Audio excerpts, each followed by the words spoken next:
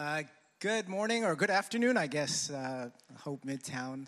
My name is Hal, and my wife Carol and our kids have had the privilege to be able to come to this amazing church since last year, and we are so blessed.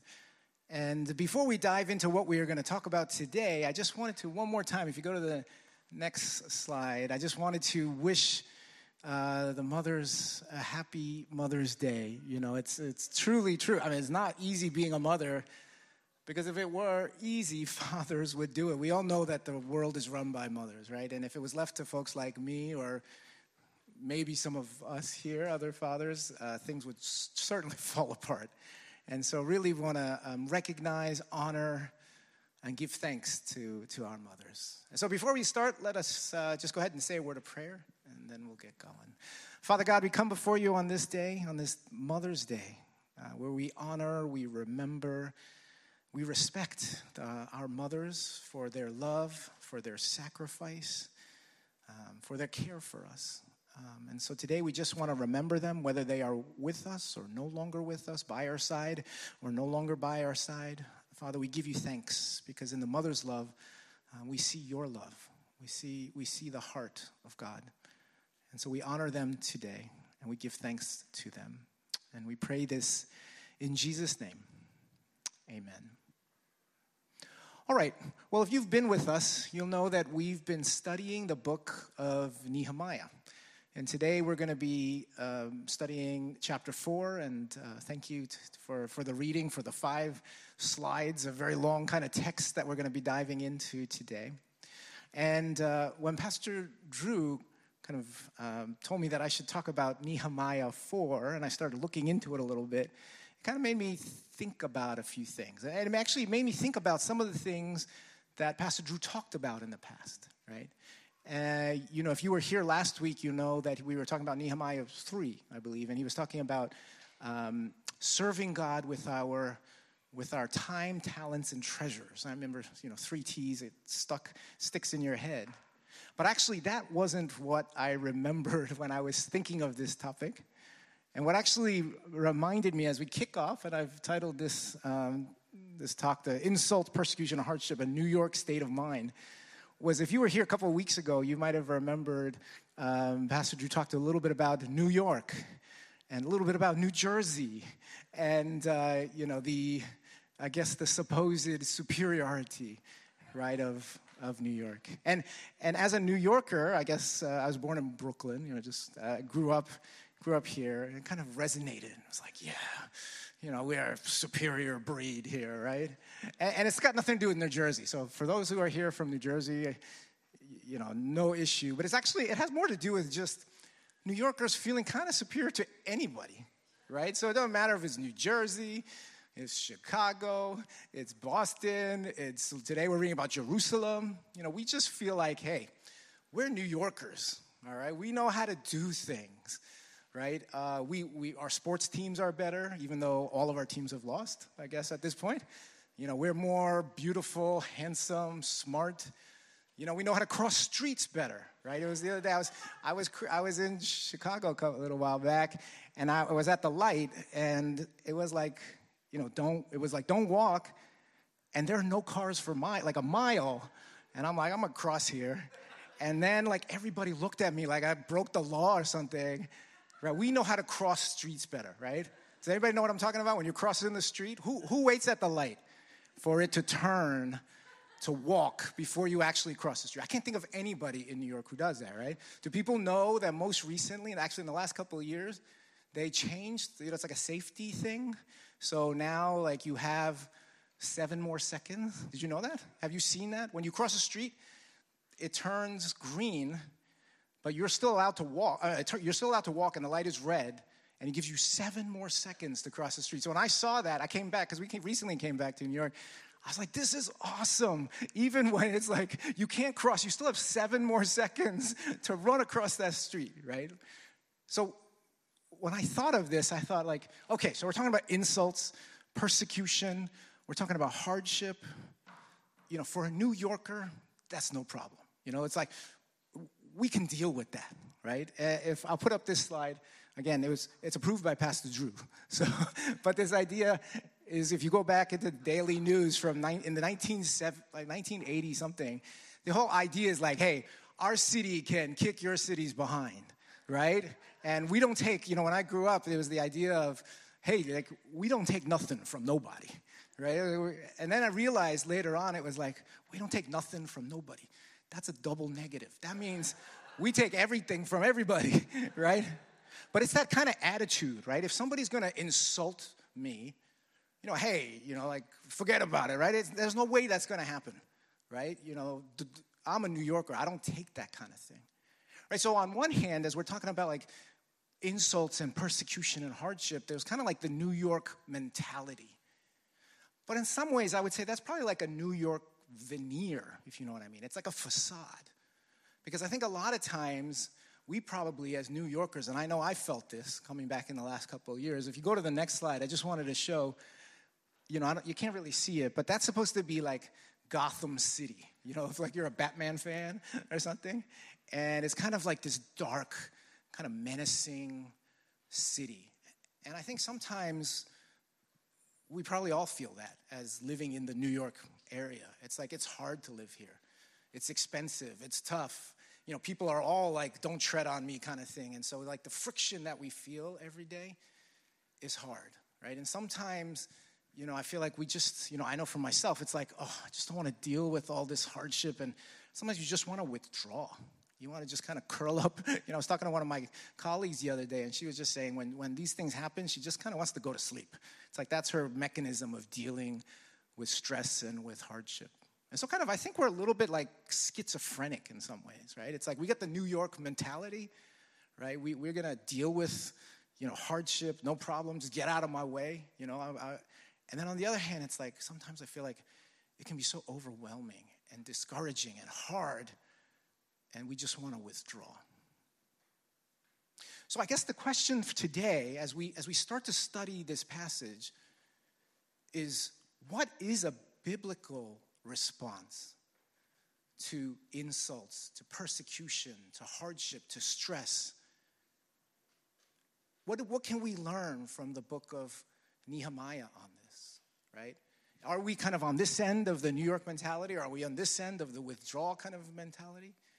And actually, I think it'll be super interesting as we dig in to see what Nehemiah teaches us about responding to hardship.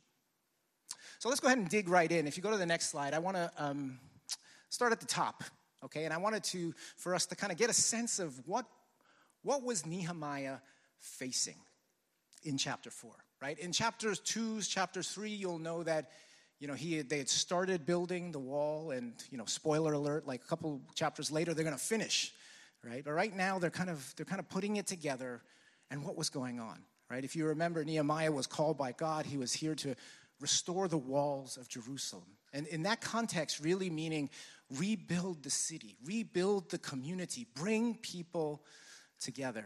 And because God had shown him favor and they were actually moving forward, people around him from different tribes, I guess different backgrounds, started to insult, to speak up, to make fun, right? And so as we kick off in chapter 3 here, what you see is this idea that, Sanballat is saying, what are these feeble Jews doing? It's like insulting them, right? And then you get this Tobiah, the Ammonite, who was at his side. What are they building? Even a fox climbing up on it would break down their wall of stones. I mean, that's, if I was a New Yorker, I was like, that's not even funny. That's not even an insult, right? But it reminds me of like this, like the Disney character, right? When you have the main evil guy and then there's some like parrot that squawks on the side, on the shoulder. It's like, yeah, he wouldn't even, even a fox climbing, and it's not funny, right? It's like, what kind of insults are these, right? And then, but then as you move along, what you'll see is that it just becomes even more difficult. I think, one, because of circumstance, two, because of the underlying threat. So let's go, next slide, please. You'll see that the circumstance was hard, right? Because what you see here is they were rebuilding the wall, and the wall had reached half its height.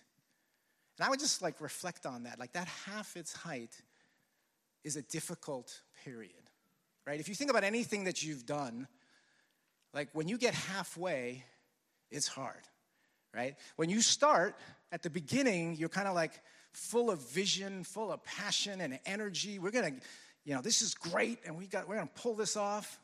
And when you get to the end, there's a light at the end of the tunnel. We can almost get there. We can see it. We're like reinvigorated. But when you're in the middle, when that wall is at half its height, that's like the darkest period, right? Because it's like you don't see either way. You've lost your energy, and you just can't see that light out of the tunnel. And so this is where Nehemiah and the Jews were in this chapter, right? They were halfway there. It sounds great. I'm halfway home, but actually it just sounds like you're halfway to nowhere. And as they were trying to build this wall, it got up to halfway. What happened? If you go to the next slide, you'll see that suddenly it was almost like you're in a fight, and these punches just keep on being rained down on Nehemiah, right? And so what happened? They were trying to build, they were trying to move forward, and suddenly things just get ratcheted up, right? So this idea here, first the people in Judah said, the strength of the labors are giving out, right? There's so much rubble, we can't rebuild the wall. People were burning out. It was hard. People weren't able to do it. Then what do we see? We see the enemies, right? This is Sanballat and others. Before they knew or see us, we will be right there among them. We'll kill them. Suddenly it became a matter of not just like, a fox will, make your wall fall down. It became this thing of, we're going to actually kill you. It's like your livelihood, not just your livelihood, your life is at risk. And then the Jews, the other people who were around, like these are supposedly the same tribe with the same goal, were in fear. Right? Wherever you turn, right, they will attack us. So I want you to think about that position that Nehemiah was in this chapter, in chapter 4, of just kind of what I put here in the next slide, overwhelming discouragement.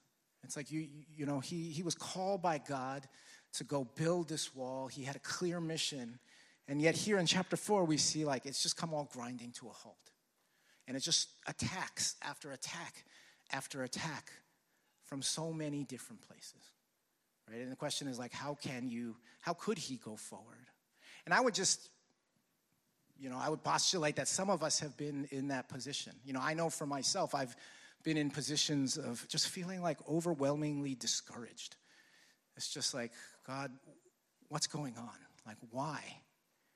Right? And maybe if you're not a believer, it's just like, why is this happening to me? This is not fair. Right? This is not right. And so this is what Nehemiah was facing, right, in that circumstance as we read in chapter 4. And the question that I want for us to dig into now is, how did Nehemiah respond?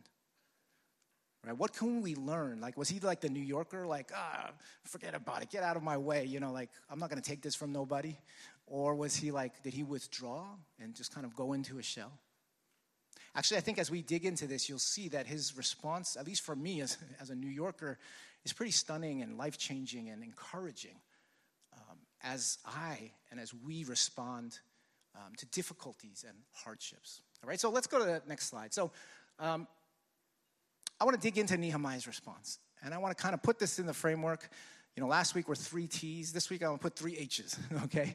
Just so hopefully that we can remember.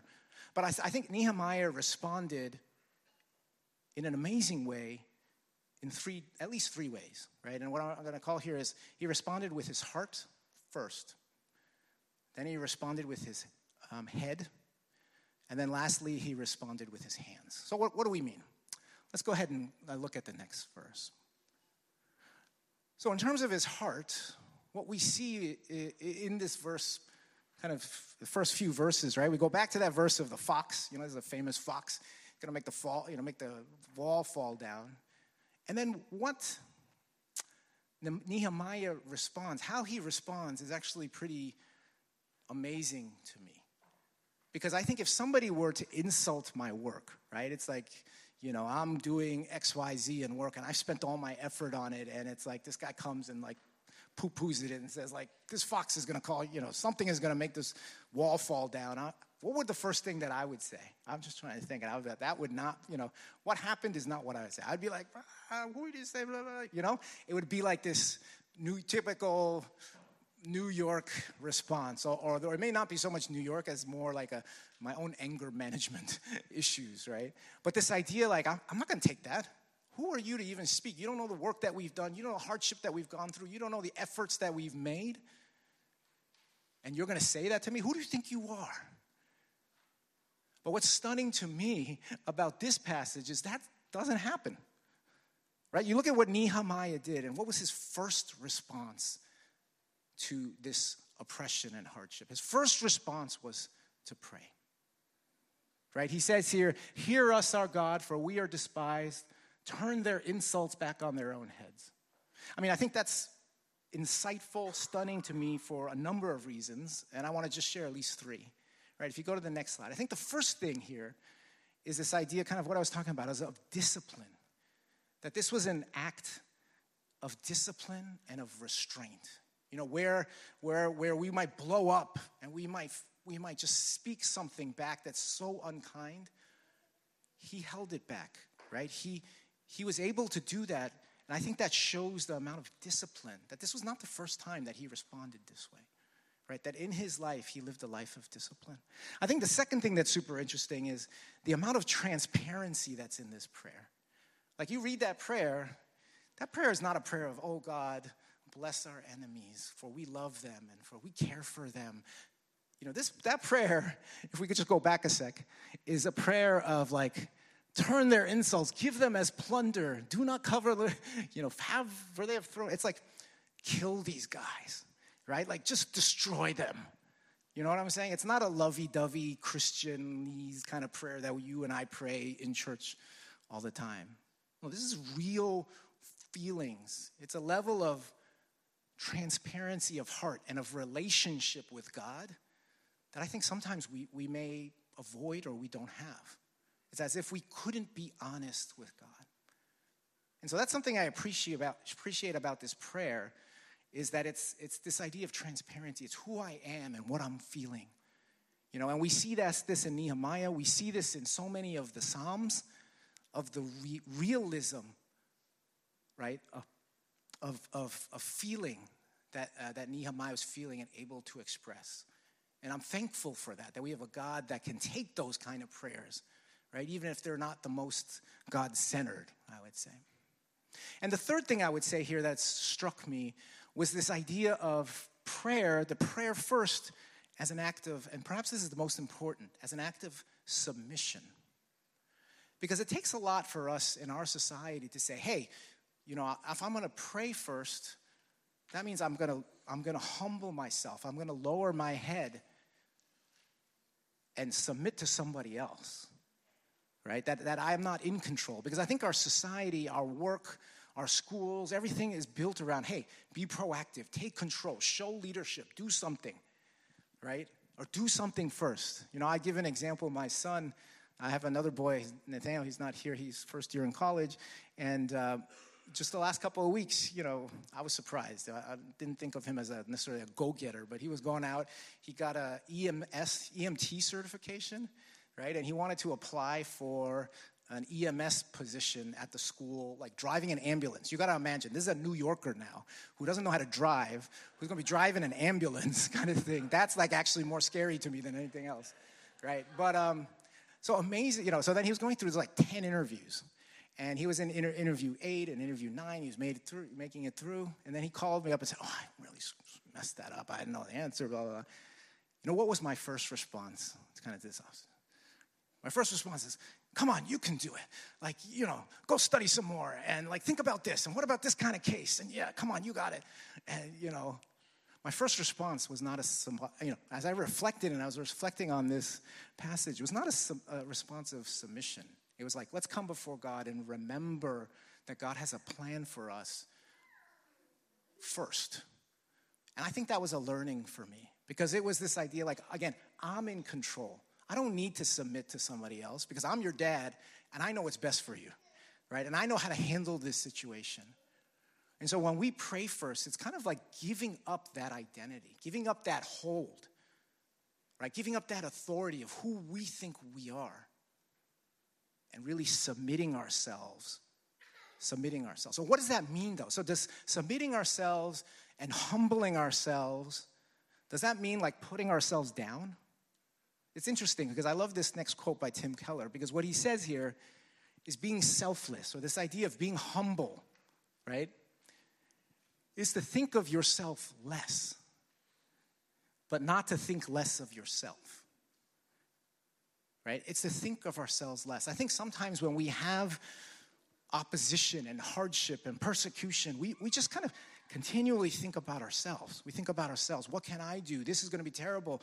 This is going to be horrible. It's going to affect my life. It's going to affect my reputation. It's going to affect me, everything. We become the center of everything.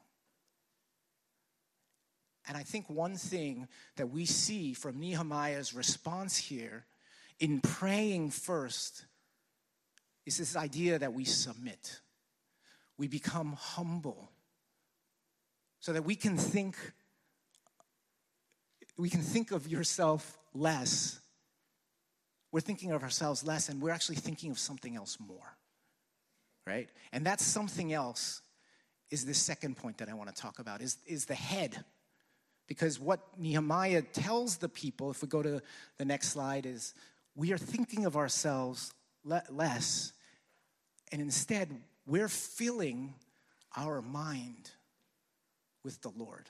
It's not just like we're submitting to something, anything, submitting for submitting's sake. We're submitting ourselves just like we become less and he becomes more. He fills us. We remember what the Lord has done.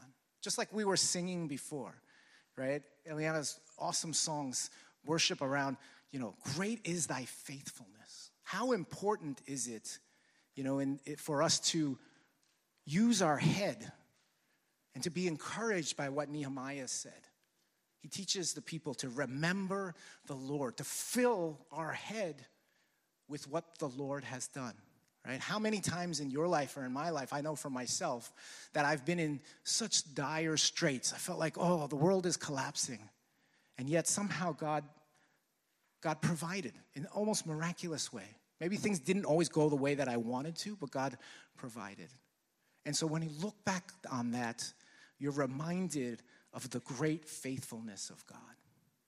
And here, I think this passage in Nehemiah, based on the words that he uses, and again, I'm not a Greek scholar, I think it reflects on at least two things that we should be thinking about.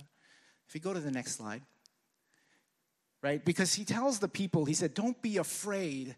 Remember the Lord who is great and awesome. The first thing I think he's teaching us here is to remember who the Lord is, right? Because he uses two terms. One is don't be afraid, and he says because God is awesome. Actually, both these words come from kind of a similar root, which mean like fear, right? Fear, but they're so different in their connotations. The first one, when he says don't be afraid, this is afraid of the Sanballat and the Tobiah, these guys. That word is a word of a temporal nature.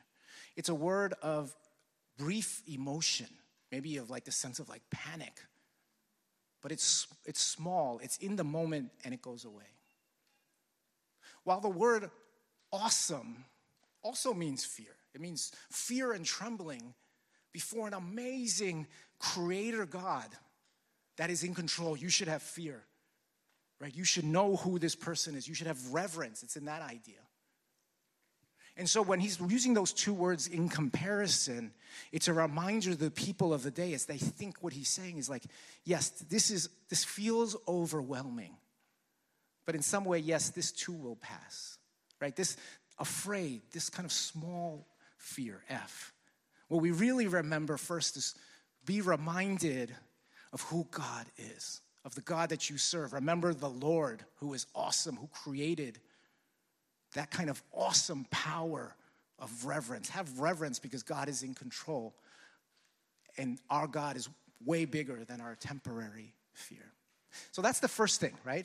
To be reminded of who this awesome God is. Remember the Lord. And then on top of it, I think there is a reminder to the people of because who God is, don't forget who you are. Because he uses the word great.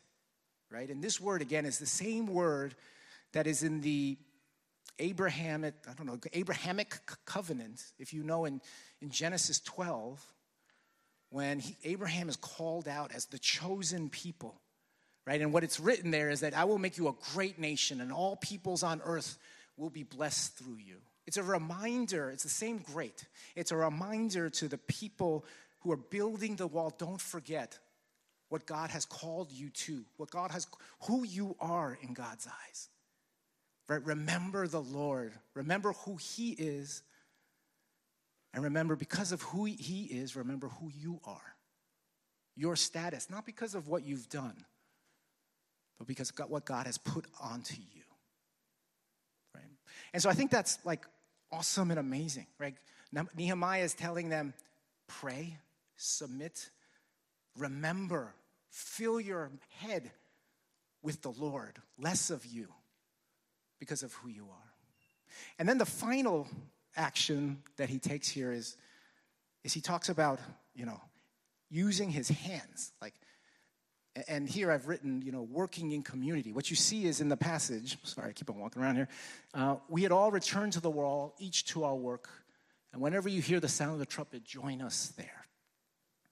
It's like this amazing passage. If you think of these folks who had their lives threatened, like if you dig into the detail, they're like, they're building the wall and they have a sword and they're sleeping by the wall. I mean, it's like life is dangerous and changed and hard. And yet what strikes me about this passage is this verse. It says, we all return to the wall, each to our own work. If you go to the next slide, I mean, these two things. One is the faithfulness of their work, right? They knew that God had called them to this. They had confidence in that. And just like Pastor Drew preached last week, they wanted to dedicate their time, their talent, and their treasures. I mean, we don't have time today to really dig into kind of what Nehemiah did, but Nehemiah, if you really want to study somebody who is an amazing leader, I kind of think wow, this guy's an MBA, kind of he knows how to plan, he knows how to ratchet up, he knows how to encourage, he knows how to lead. But what struck me here was his faithfulness with what God gave him, with his talents, to continue to use them, to not give up, even in the midst of this kind of overwhelming discouragement. And whether it was him as the leader, or it was that bricklayer, just putting one brick on top of another brick, they demonstrated faithfulness to the work, perseverance. I think what's also interesting is this idea of community. Because what it talks about, if you read it, it talks about, they're all separated. And Nehemiah had this great trumpet that he would blow, and everybody would come together and join together. And I put this quote up there, I think it's from Benjamin Franklin. This idea that if we don't hang together, we're going to all hang separately. And that was really true for these folks. Because if they didn't come together, they didn't fight together, they would have all been picked off one by one. And I think that's a good image for us to reflect on as a church. I would say, I would ask each of you, are you part of a small group? Are you part of a cell group? Are you part of some kind of connection here, somewhere? I would say, I know for myself that, Carol and I have had the privilege, since we've been here since last summer, to join what I call, and again, everybody else is super young. I'm the old one. I call it the old fogey group. We're really the high school children's group. Okay, so, but anyway, it's been awesome. It's really been awesome. To be able to come together to share about life, to talk about how teenagers are such a headache, all these kinds of things has really brought us together and given us that community. And I would just say, we've been through COVID, we've been through separation. I would say it has such an impact on, I know for myself and so many others. And what Nehemiah teaches us here is that we do our work, and we work best when we're in community. Right? So I want to encourage each of us that if you're not, part of something like that, to take a step today, right? Don't forget, because that's so critically important. If we go to the next slide. So this is Nehemiah's response.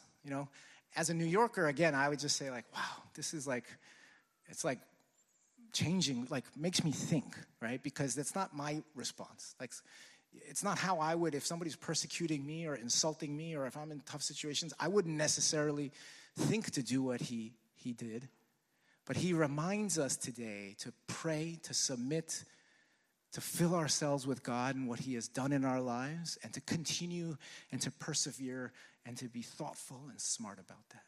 And I guess the question that I would ask, that you may be asking is, well, that's really nice. I try to pray and I try to remember God, but you don't really understand the circumstance that I'm in, right? It's really difficult. It's really hard. And frankly, no one can understand that. And I would say, yes, that's true. Like maybe some of us, we can't identify because there's difficulties in your life. But I would say one thing, that there is one who knows, who can identify, who knows you better than you, right? And we benefit today. Nehemiah was 500 years before Christ. We benefit today by being on the other side of Christ coming. 500 years later, after the imperfect Nehemiah responded in still such a godly way, Jesus Christ came, right, as the perfect Nehemiah, right? I'm going to invite the worship team to come up, but I just want to, remind us that if we feel like we can't, nobody can understand our difficulties and our burdens and our hardships, well, yes, there is one, and that is Jesus, who took on the burden and the hardship of the whole world, right? When he didn't need to do that.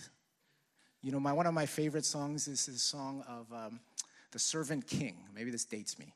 But The Servant King, this song that says, hands that flung stars into space, to cruel nails surrendered, right? The perfect Nehemiah who came, who prayed, right? Who didn't pray for his enemies to die, but prayed that they would be forgiven because they didn't know what they were doing. Right? The perfect Nehemiah who came to fulfill God's promise of who we are in God. This idea that because of what Jesus did on the cross, that our identity as sons and daughters of God is forever fixed. Right? That who we are, not being based on what we do, but because of what Jesus has done. And then lastly, if we think of like the working in community, Christ who came, who did the ultimate work for us. So that one day, all community, right? The Bible says people from all tribes, tongues, nations, just all over the world, we were able to celebrate together. What an exciting, amazing day that will be.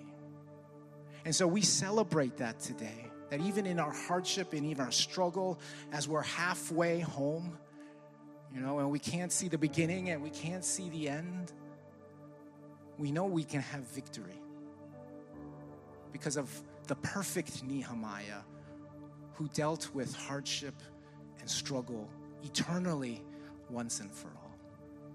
And I just want to say today, if you don't know this Jesus, come speak to somebody. He's here. He wants to know you. He wants to give you freedom. Because of his grace and what he did, we have that freedom today.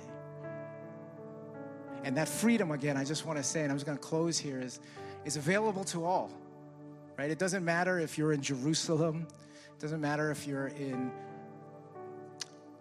Shanghai, or if you're in Chicago, or if you're in Boston or New Jersey, or even if you are in New York, that grace applies. So we give thanks. We turn to God to help us overcome our opposition. Let's pray. Father, we come before you. We give you thanks, Father, for this passage, what Nehemiah teaches us about facing opposition. Lord, we want to submit ourselves. We want to be filled and reminded of you, and we want to persevere in our work, even when things are hard. And we know that we can't do it by ourselves, but only through the blood of Jesus. The strength that we get because of what Jesus has done. Father, we ask you to remind us of that every day. Not by our power, but by your might can we overcome. We give you thanks and we pray this in your Son's precious name.